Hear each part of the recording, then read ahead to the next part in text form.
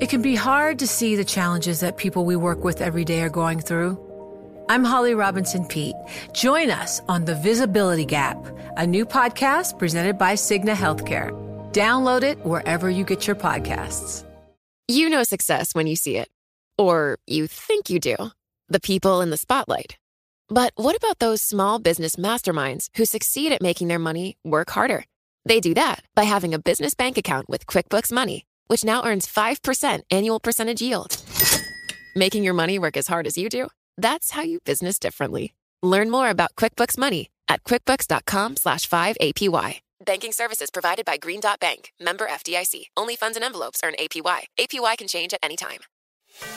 Welcome to the Bloomberg Markets Podcast. I'm Paul Sweeney, alongside my co-host, Matt Miller. Every business day, we bring you interviews from CEOs, market pros, and Bloomberg experts, along with essential market-moving news. Find the Bloomberg Markets Podcast on Apple Podcasts or wherever you listen to podcasts and at Bloomberg.com/podcast. Well, as we've been discussing really over the last several months, one of the driving narratives of these markets is inflation. We are seeing it. The question is it transitory? Is it something more permanent that could really put up some roadblocks for this economy? You know, I'm looking at the 10 years. We were talking with Ira Jersey just earlier. Again, 1.53% on the 10 years. So the bond market is not seeing it. Michael Hans, he's the chief investment officer for Clarfeld Financial Advisors. They have about $17 billion in assets under management. Michael joins us. Michael, we appreciate you taking the time here. As you look at markets here, I know you've been constructive on these markets. How do you think about the inflation risk to these markets? Good morning. Thanks for having me. So I think the biggest risk that we discuss is we sit down and try to think about setting investment policy and direction for our clients is not necessarily the individual asset class performance that you're going to see directly resulting from moves in the inflation data. It's more so the challenges that it puts on the Fed, who's really guessing at this point in time with two potential outcomes. One is that they're right and guiding towards transitory levels of inflation, in which case they will have the ability of reasonable growth coming in, these inflation dynamics moderating with what we're seeing right now is a confluence of issues, but making it really challenging are the base effects. And then they have the ability to set policy and be somewhat restrictive at the margin in a more gradual pace. The flip side is what I think many market participants are afraid of, is that they are somewhat complacent because of their desire to maintain policy focusing on the labor side of their mandate and then forced to more aggressively restrict policy down the line. So from our vantage point, not an issue in 2021, likely, right? We're still talking about first thinking about some form of taper, and there's a lot that's going to happen before they raise rates. And so the market right now, frankly, I think some of your guests pointed out, you as well, it's a little bit of back and forth here in a relatively tight range, both on equities and on fixed income, waiting for some directional movement that will then set the tone for the balance of the year. Yeah, it's interesting. Bill Dudley wrote a piece for Bloomberg yesterday and said just that. Well, two things. One, the focus on the labor markets, and two, the insistence that inflation be allowed to run hot, therefore overheating the economy. He then said, if they raise rates after that, they'll be forced to do it at a faster pace than they previously had. And if they push up unemployment by just 0.5%, this is what I found surprising. Over the past 75 years, every time the unemployment rate rises just 0.5%, a full-blown recession occurs thereafter. And this is the problem, right? This is the concern, that the Fed's going to have to tighten harder than it previously would have had to, because it's allowing the economy to overheat, if you buy into his narrative. It's a very valid question. I think what's interesting, and it was a question in one of the prior Fed press conferences that Mike McKee brought up, was, we're not hearing that narrative that we did in the prior rate hiking cycle of we'd like to reset some level of ammunition for that next downturn. I think it is somewhat premature, but the question really begged, do you need to be buying $120 billion of securities on a monthly basis? And I think we're in a different position today than we were in the prior cycle because we've blown out the balance sheet substantially more than what we did during the financial crisis. So there are little pockets of areas where, the Fed last week it wasn't heavily paid attention to, but they're starting at the margin to nibble down at that balance sheet. They made comments related to the corporate credit facility and their ETF purchases. So this is going to be something that I think evolves, and from their perspective, in a methodical fashion over a prolonged period of time. But we are likely sitting in an environment right now over the course of the next couple of months where there may not be a major direction. The news and the data flows might not matter all that much because we all have this heightened level of expectations for a high CPI print, right? And so at this point, I think it's really, when does the Fed start detailing their plans, because they really do want to, calm the market. Hey, Michael, just real quickly, 30 seconds. Given that Fed backdrop, what are you telling clients right now in terms of risk?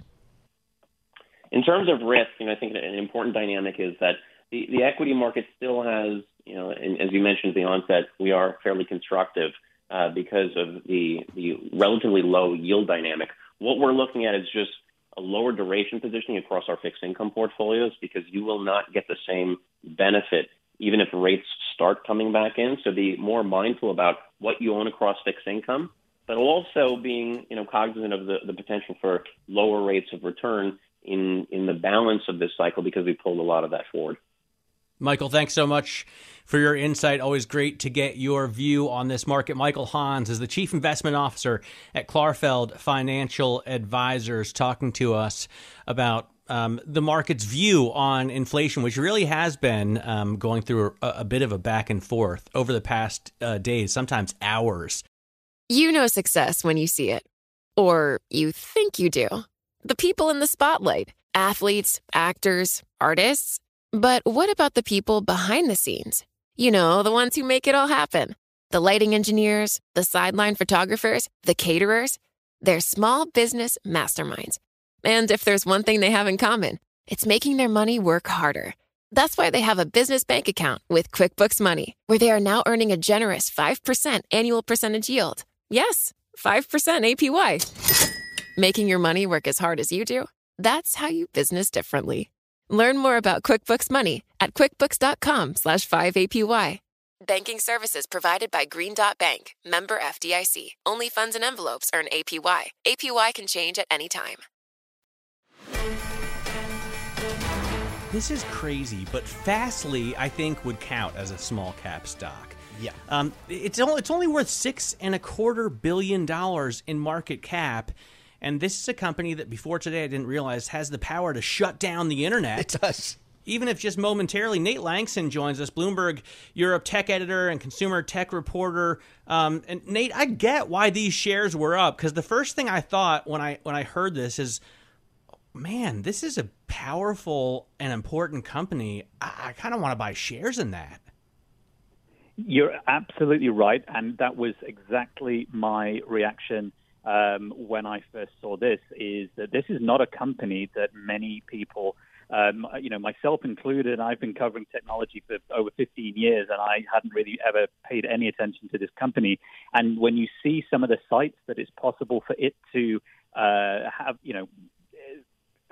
a hand in taking offline, albeit obviously accidentally, you have to sort of, it turns heads a little bit. You think, well, maybe we should be paying more attention to this company, and certainly I will be doing in terms of how we cover it. And as you say, the investor response and the stock price since the open has been really quite fascinating. All right, Nate, tell us what happened this morning and how did it happen? Well, as far as we know, this all originated as essentially user error within the company itself. There's no suggestion here that it was a hack or the subject of any kind of cyber attack. This is essentially the equivalent to somebody pressing the wrong button on a computer and then having to quickly roll it back. And certainly the speed with which this both happened and was fixed, all of which took place within about an hour, makes me very confident that is the case. But the short version of what happened is people started noticing that they weren't able to access websites. for a little while, Bloomberg.com included in that. And they and Amazon started and Reddit. Exactly. And Reddit, and there was Spotify was reporting outages. Shopify as well. Yeah, it is just a lot of outages. And people started reporting this. The company, within about, I think, 25 to 30 minutes, had posted a status update on its service status page, which ironically for a little while was also taken offline, to say that an issue had been identified and a fix was being deployed. And in just under an hour total from the first outage to a resolution, things started ticking back online, and the company said it's further investigating. And generally, when something like this happens, it takes a day or two for a full disclosure on the cause for that to be published. They were like, our intern accidentally pressed the red button. Exactly. He's been fired. Nate, you got to wonder whether or not this makes companies want to diversify. I mean, if I was running a website and this took me down, I would think, man, can I get two people that offer the same service? Yeah, I mean, that's definitely the first reaction.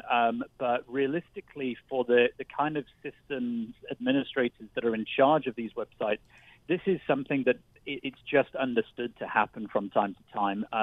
If out of the entirety of a year, your website goes down for a few minutes here or a few minutes there, over the course of that year, you're still talking way above 99% uptime, which is what a lot of these companies promise and guarantee. And there is often, small amounts of credits and compensation that are applied based on the percentage of total outage over the course of, say, a month. So right. I can't imagine they will see a fallout in people moving purely because of this one incident. But if this turns out to be one of many over the coming weeks, months, whatever, that's when things start to get a lot more serious, sure. All right, Nate, thanks so much for joining us. Really appreciate your time and getting your thoughts on this fascinating story to start this day. Nate Lanxon, Bloomberg Europe tech editor and consumer tech reporter.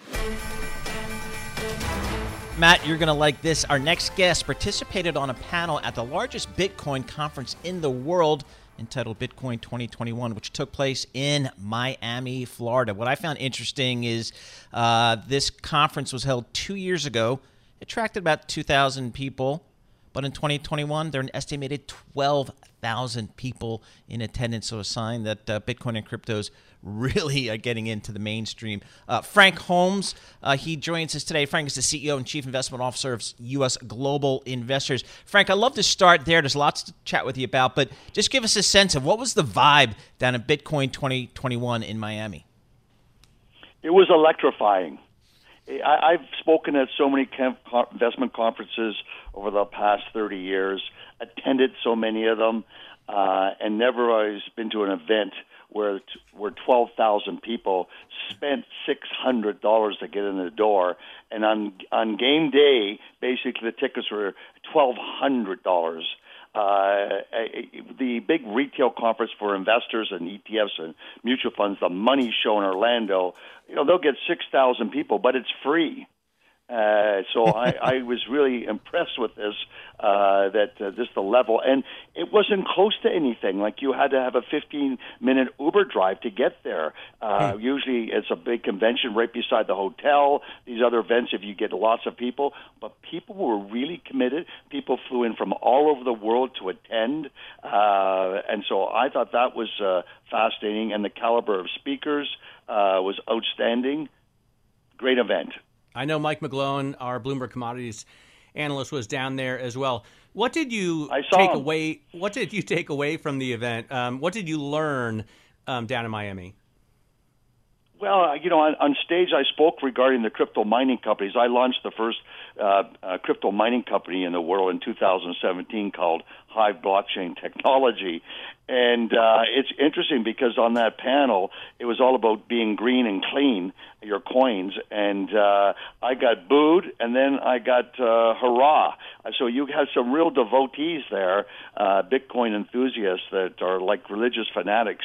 And then on the other hand, you have lots of scientists and people who are interested in sort of the non-centralized or decentralized financial network. And that spectrum was huge. There was 4,000 people in standing room only, and fire marshals had to come in and tell people they couldn't stand at the back. Amazing. Yeah. So, Frank, I mean, what do you think was the overriding key issue for participants in this conference here? Is it regulation? Is it greater adoption? Greater, just more technology? What are some of the key takeaways? All of them. Yep. It was interesting. It was all of them. Yeah. Ron Paul, I hope when I'm in my 80s I can moonwalk like he was. I mean, he was unbelievable, his energy up there on that stage. So he had the sort of the political positioning of financial independence, et cetera. And then you had Michael Saylor did a phenomenal job. He had a standing room ovation. So I think it was very broad. Dorsey was there for Twitter, and he was sort of the philosophical approach. We had a heckler for him, but it was just fascinating to observe. What I did see is there is a push for crypto mining to be done in North America and Europe and away from China. The pools for more transparency is better to have than coming from China. That there was the mayor spoke very well and how he's trying to create the Silicon Valley of the East Coast is going to be in Miami. So that was very interesting to see that shift. So there's many dynamic things happening at the same time, and all ages. You had the venture capital funds, the billionaire players flying in from San Francisco. To the kid at his flip-flops on, walking around with his knapsack that's up $3 million on his Bitcoin holdings. Was that Matt Miller? Matt, were you in Miami? I was not, but I would definitely be wearing flip-flops because I hate shoes. Everyone who knows me knows how I feel about shoes. Frank, I promised our listeners that I would get you to talk a little bit about airlines, and I know that on the day you left, there were 1.6 million passengers screened. That's up 100% from a year ago. We got to get you back because we've run out of time, but I do want to hear from you in the future. So we'll hopefully you have time. We can rebook you, talk a little bit about airlines and about the JETS ETF as well. Frank Holmes, CIO, Chief Investment Officer, U.S. Global Investors. He was a speaker at the Big Bitcoin Conference in Miami and a founder of one of the first big Bitcoin mines. This is Bloomberg. You know success when you see it. Or you think you do. The people in the spotlight, athletes, actors, artists. But what about the people behind the scenes? You know, the ones who make it all happen. The lighting engineers, the sideline photographers, the caterers. They're small business masterminds. And if there's one thing they have in common, it's making their money work harder.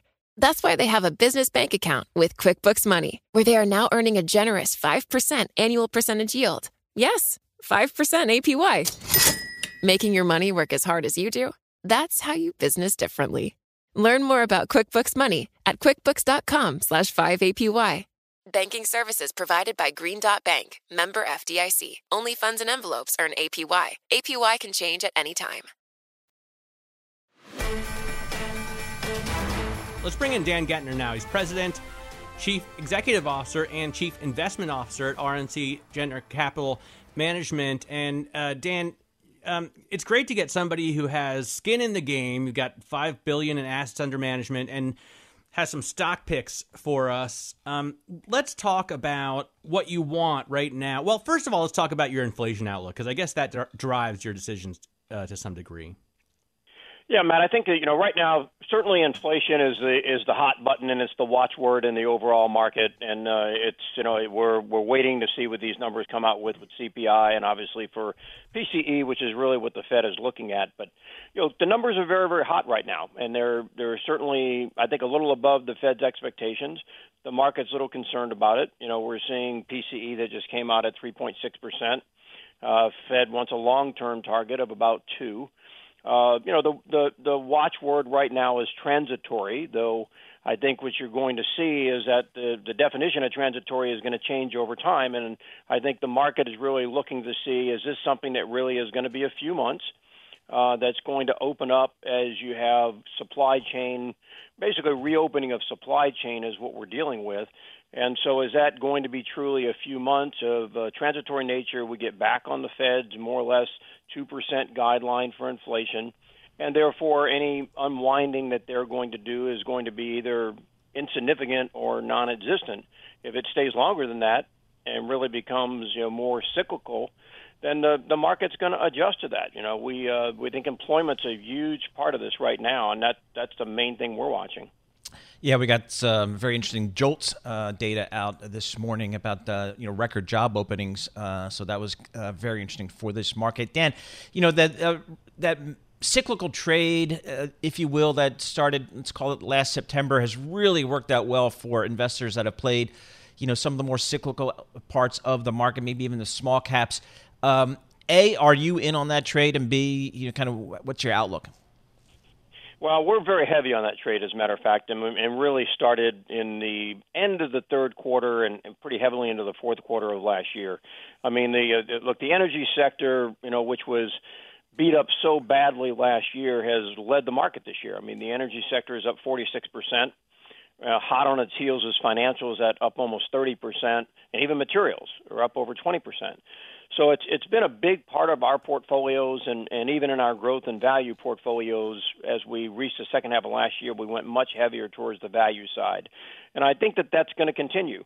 I think what you're seeing in this market, despite some of the sideshows that are taking headlines, is that this market is moving back to being very earnings-oriented. And whether that's reopening trade or whether or not it's just fundamentals of ongoing companies, I mean, that's where we're going. And so valuations have become very, very critical. And so the market is definitely moving that way. We think, frankly, we're early in that rotation back to value. So it's something we definitely intend to participate with, and something that we think is going to pull more and more investors into it as they see confirmation. And you like Phillips 66 here with a 4% yield. Yeah, I think it's one of the very key underlyings with regards to investor sentiment right now, is that people are looking for not just again things that are going to be extraordinarily volatile. They may play in those areas, but for core portfolio assets, they want to see not only some stability of earnings growth, but they want to see some income and some yield. And what we're seeing now is also a very significant transformation and transition of bondholders that are realizing if they're going to have some income out there, looking at where 10-year Treasury rates are and rates overall, they're going to have more risk. And they're going to start to gravitate towards high dividend stocks that are paying, in many cases, 3 or 4 times what they're going to get in fixed income assets, because they need to have some cash flow. They need to have something to live on. And so when you look at a Phillips 66, which is still trading at 10% below its pre-COVID values, then we think it's a very strong play, especially you get 4% that's tax preferred while you wait. How about Bristol Myers Squibb? That's obviously we've seen the healthcare stocks with Biogen kind of in the news over the last couple of days. Is Bristol Myers, is that another one like a Phillips 66 where it's just a steady Eddie kind of good long-term performer? Well, I think it's a combination. First of all, it clearly it's the cheapest of the large cap pharma stocks right now, trading at about a PE of 8. And it's got a good, strong yield, once again, 3% in cash flow while you wait. And one of the real values we see in Bristol Myers is we think that the market is just severely handicapping some of the drugs that are going to come off of patent and at the tail end of the pipeline, and what they're not taking into consideration. They had 4 new drugs last year. They've got 4 new launches that are coming out in 2021.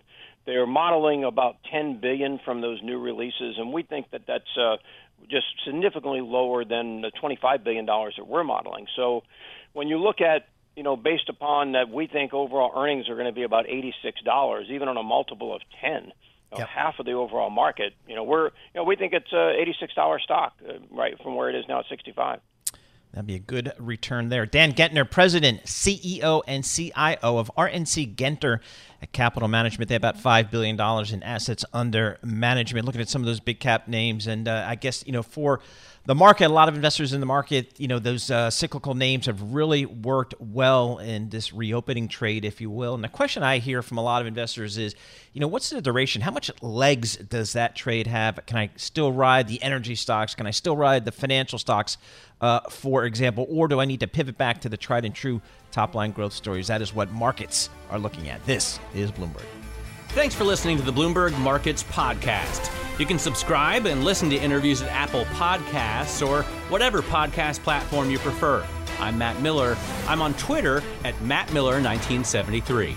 And I'm Paul Sweeney. I'm on Twitter at PT Sweeney. Before the podcast, you can always catch us worldwide at Bloomberg Radio. It can be hard to see the challenges that people we work with every day are going through. I'm Holly Robinson Peete. Join us on The Visibility Gap, a new podcast presented by Cigna Healthcare. Download it wherever you get your podcasts. What could you do if your data was working for you and not against you? With Bloomberg delivering enterprise data directly to your systems, you get easy access to the details you want, optimized for higher-level analysis, and financial data experts committed to helping you maximize your every move. Our data is made for more, so you can show the world what you're made of. Visit Bloomberg.com/enterprise data to learn more.